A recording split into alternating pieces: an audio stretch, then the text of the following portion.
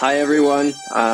Very happy to be sharing the screen today with my very, very good friend, Sean Grattan. We've been asked by Circuit to conduct a kind of interview discussion about Sean's movie Had, which is playing on Circuit at the moment. And well, I know quite a bit about the movie because we're old friends, and but I was very happy to be asked to have this discussion because it's an excuse to revisit the movie at a very, I think, appropriate time because of the themes of the movie. So we'll get into it. Sean is a filmmaker, originally from New Zealand, but he has been based in Los Angeles, California, in the U.S. For about 10 years, I believe. Mm-hmm. And he's still making films, currently working on a new project. Yeah, we're going to be discussing getting hopefully into the weeds, I hope, about the very intense meanings and methods of the movie. And so I'm really looking forward to this conversation. So hi, Sean. Welcome. Hey, Manuel. Thank you. Great to be here. And thank you for being here too. Super nice. And yeah, it's a nice opportunity. So thank you to Mark and Circuit. I was a little surprised in a way to Mark is a great supporter of the work, and it was nice to be prompted to think about the movie again. In a way, I do feel a little bit haunted by the movie because it was really the last proper artwork that I completed, and it was 8 years ago now. So it's from 2012, mm-hmm. And I know that you made it in the context of CalArts and so forth, but maybe you could just begin by telling us a little bit about when it was made and in what context specifically. Yeah, well, it was, technically it was my thesis movie, so it's what I made in order to graduate from the experimental film program at CalArts, which is the reason why I left New Zealand. And so I can't remember exactly when I started writing the script, but it was at some point partway through my degree. But really, it mostly came together in 2011. Script writing and pre-production, and we shot it in December of that year in a vacation rental in a place called Pine Mountain Club, which is up in the hills in Kern County, which is just north of Santa Clarita, where CalArts is located.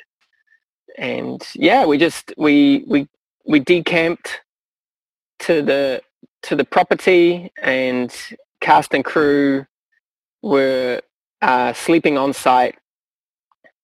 Some people came and went because they were still in school. And yeah, went ahead and shot the movie. Had an awesome cast and crew.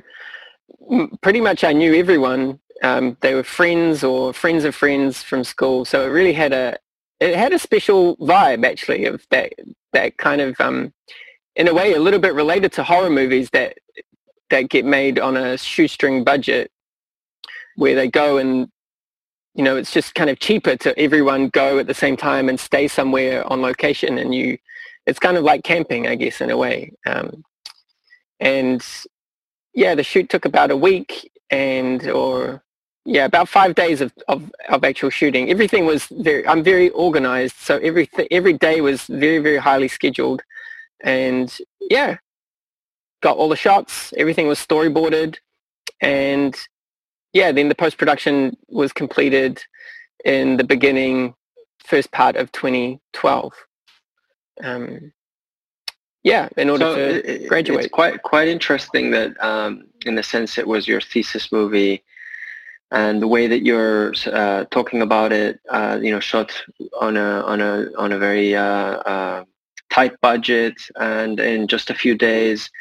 What's striking to me when I hear you say that is that actually it seems so professionally produced, and like really, really stunning cinematography, sound, quality of the image, just everything is so precise. And so I wonder, what was that like managing, I guess, if you were working with people who are still in school, and how does that kind of, in a way, also determine the mood? Because the mood of the movie, and we should state, it's a kind of horror in terms of genre, right? Although it's very ambiguous. Mm-hmm. So the mood is kind of horrific. There's a real kind of tension that's just under the surface, just under the skin, constantly, and it never quite explodes. And that, to me, suggests a kind of control that is almost antithetical to what we would consider a kind of, having to deal with student performers and so forth. So how did you, it seems like that was very intentional in a way, no? Yeah, that's super interesting to think about. I guess on the one hand, maximum credit has to go to the crew, who were largely, everyone was from my program in the film school, so we all had a lot of technical training.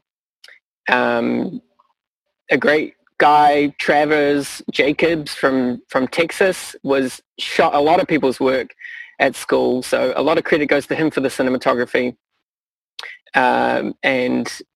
But really also many other people, Francisco and Alex and Kalman, I would love to name everybody.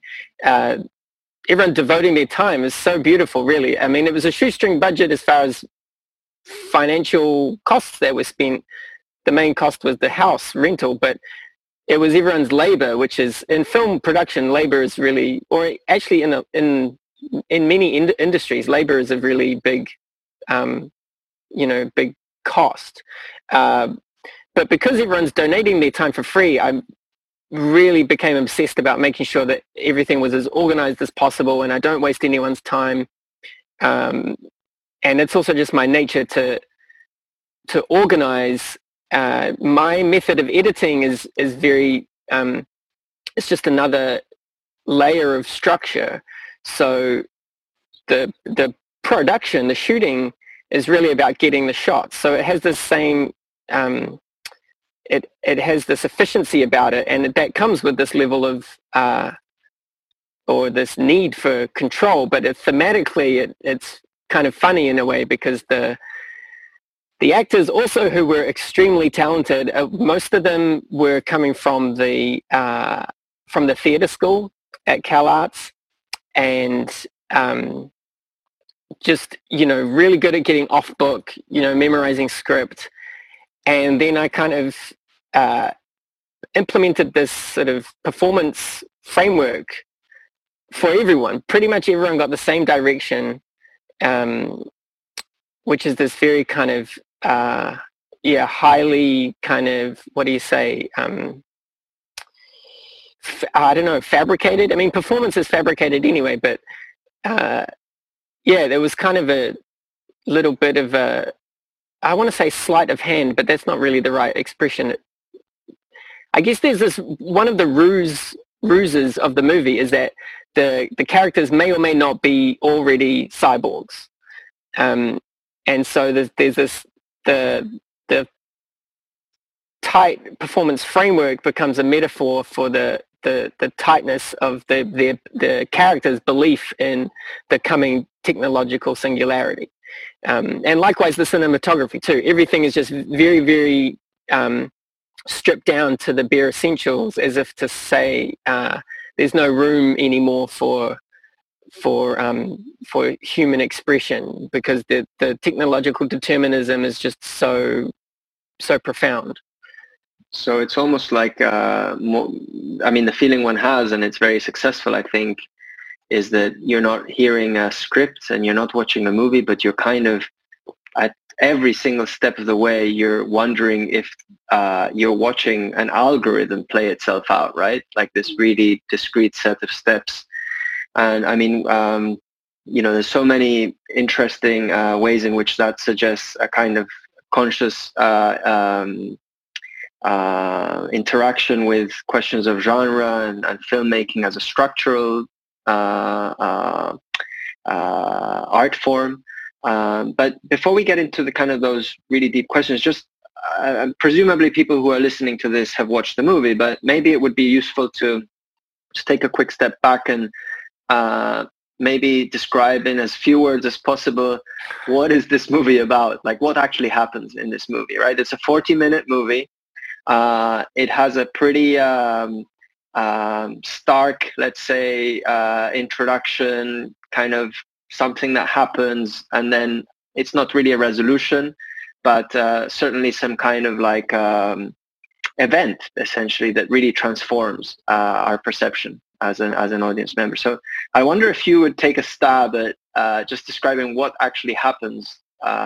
What is your definition of how to describe what happens in this movie in a way that allows us then to jump into the deeper themes? Yeah. Well, in a way that I could answer that just by describing the plot in a way, because the plot is not, to know what the plot is a little bit beside the point anyway. That's not a spoiler in any way. So it takes this very simple framework that is lifted from horror genre, which is that there's a group of people who they may be strangers, they may know each other really well in the genre, and then they have gone to exist or gone on a vacation to some kind of an isolated environment. And normally in a horror movie, there's some kind of transgression, and it's like a moral transgression, and then the individuals who are often teenagers, this is in the kind of classic sort of 70s, 80s horror, they will be punished for the transgression. And the punishment will come from some outsider who intrudes on the activities. So that's kind of the plot in a nutshell, really. So I kind of, I removed a lot of the, not all, but a lot of the sort of stylistic choices or the stylistic elements, of horror, and made everything very beige, and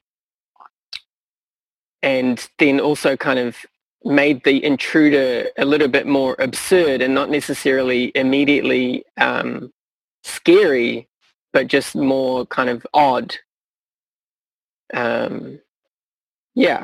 So there's this group of 5 people, right? I think it's 3 women, 2 men, and they are kind of in this cabin in the woods. It seems like a very bucolic California, mountain type of landscape, beautiful colors, all these ochres and greens and light browns and yellows, and they're dressed in those colors too, like you said. And then suddenly, from the very beginning, actually, the way that they talk, and you mentioned this earlier, is very stilted and very precise, and they're almost like they are hyper self-conscious in their way of what they're saying, in terms of like separating the words from any emotion. So it's almost like pure declarations, like, I am currently feeling this, and you have just done that. It's very like, how do you call that? It's just statements, no? Like aphoristic statements. And somehow that's kind of a funny thing, is you remove the emotion, which is in a way the kind of a core, you could argue, of horror. No? Like the emotional reaction is kind of what draws audiences to this type of movies. And yet you remove all of that and you leave the pure structure, somewhat like a pure structure. And that's what's interesting about it in one way, is that the emotion doesn't disappear. It kind of gets heightened. So could you talk a little bit about that? Like how did you decide to do that, and why? And why is it so successful from a filmmaking perspective? Yeah, well, it's a little bit antithetical. Yeah, I think not only to horror genre, but I guess somehow this method evolved. Well, one of the kernels was actually being in Cal Arts and becoming exposed to not only a lot of great experimental film, but also theatre work, because my girlfriend at the time, who is now my wife, and also acts in the movie, Mireia Lucio, simply by knowing her and getting to know her friends, you kind of come to realize this very naive thing about acting, that you can have people do what you want them to do, essentially. And then along with that, because previous work I made was very, very extremely metaphorical and very limited to basically no dialogue. And somewhere along the line, I just thought, well, I actually have things that I would just like to say directly. So why not just start writing script kind of in that manner, just writing down thoughts that I think, and then the kind of the challenge for me is sort of fusing that type of analytical script onto some other cinematic framework. And I can't necessarily answer the question why it works, because sometimes it might not work. I think it's a matter of trying to choose the right genre and the right elements to pull out, which will hopefully have some thematic resonance with the subject matter. And I guess because of my own personality and view of the world, my upbringing and what have you, whether it's the fact that my family is English and we repress emotion, or it's just my own kind of analytical view of things, I choose to squash the emotion down, kind of to highlight the words, because emotion is, of course, extremely important in human experience and also in movies. But yeah, I guess it's just a choice that I make. But maybe the reason why somehow the emotion still gets heightened is because of this tension that just gets created from putting elements together that don't necessarily work together cinematically, at least not in a conventional sense. And there's also, I think, maybe this other element, which is that despite all of the control mechanisms that I'm using, there's this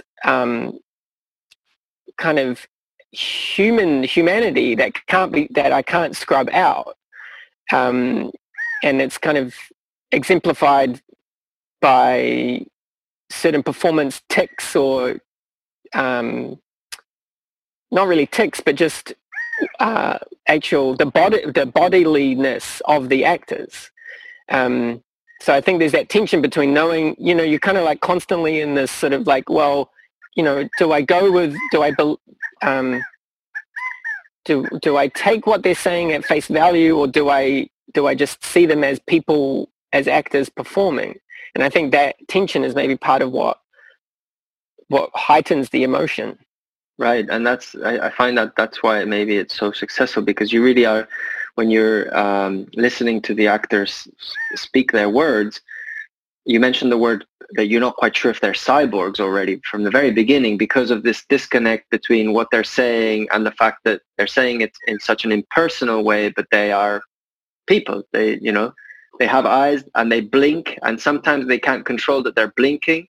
I noticed some of the actors were very good at not blinking at all, which makes them look completely like robots and completely disembodied. So this tension between a kind of embodied reality, and of being cold, of being hot, of being hungry, of being tired, of whatever it is in terms of your body, then all the layers of meaning in terms of like the fact that there's differences in age, there's differences in gender, there's differences in race. So there's all of this interpersonal dynamic within the group that is just there, right? You can't avoid it.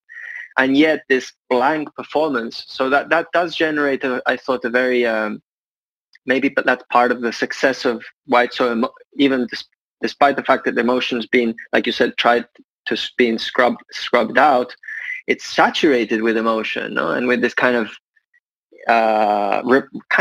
seems like not repressed emotion, but somehow the fact that it's so analytical and that its emotion has been tried to be discarded makes it more apparent.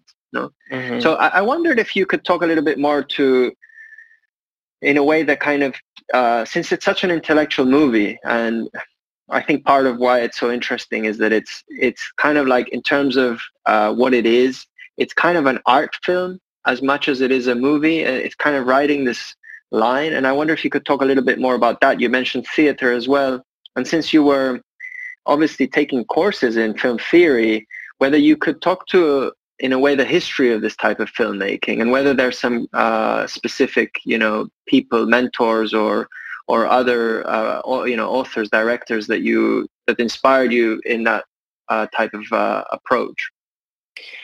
Yeah. Well, I guess I have to say that I really love David Lynch. I mean, it would be dishonest of me somehow to repress that. I don't know. I have this feeling that maybe nowadays people don't like him so much, or he's like gone out of flavor. But there was definitely a moment in my undergrad art degree at Elam in Auckland when I just was extremely obsessed with David Lynch.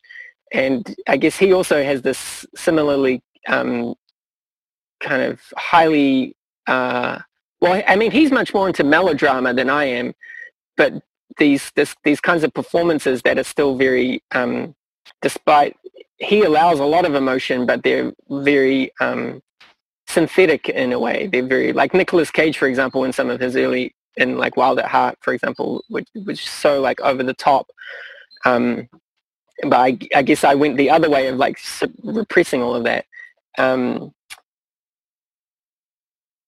then I guess stylistically, I would have to also nod to James Benning, who was a professor of mine at school, who he inspired a lot of us there, and through his art films, which are highly, highly restricted in their cinematic palette. And I would also want to say thank you to Claire Denis, the French filmmaker who was I was also similarly obsessed with her work. I don't think I quite drew the direct inspiration, but I think just her cinematic universe it's just extremely, a lot of it still has a lot of this tension, and things are kind of happening, the action might be happening somewhere else, and it's sometimes not entirely clear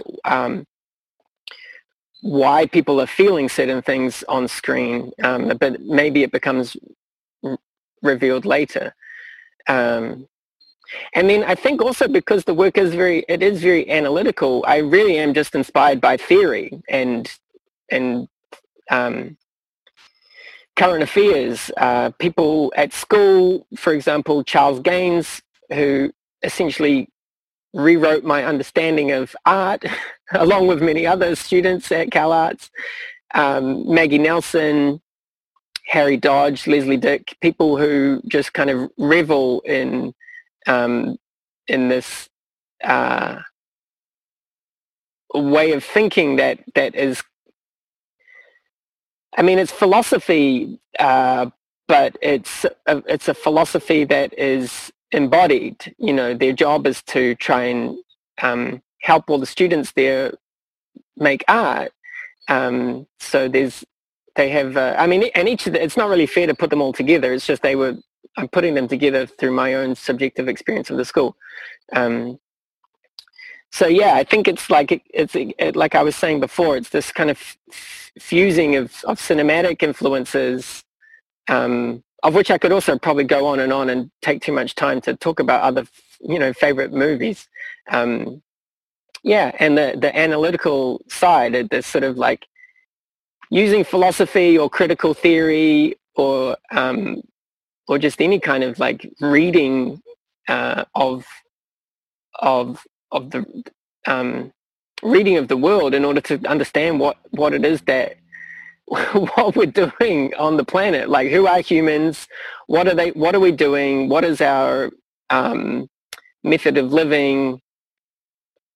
You know, a sort of dynamic between power and subjectivity, and so on.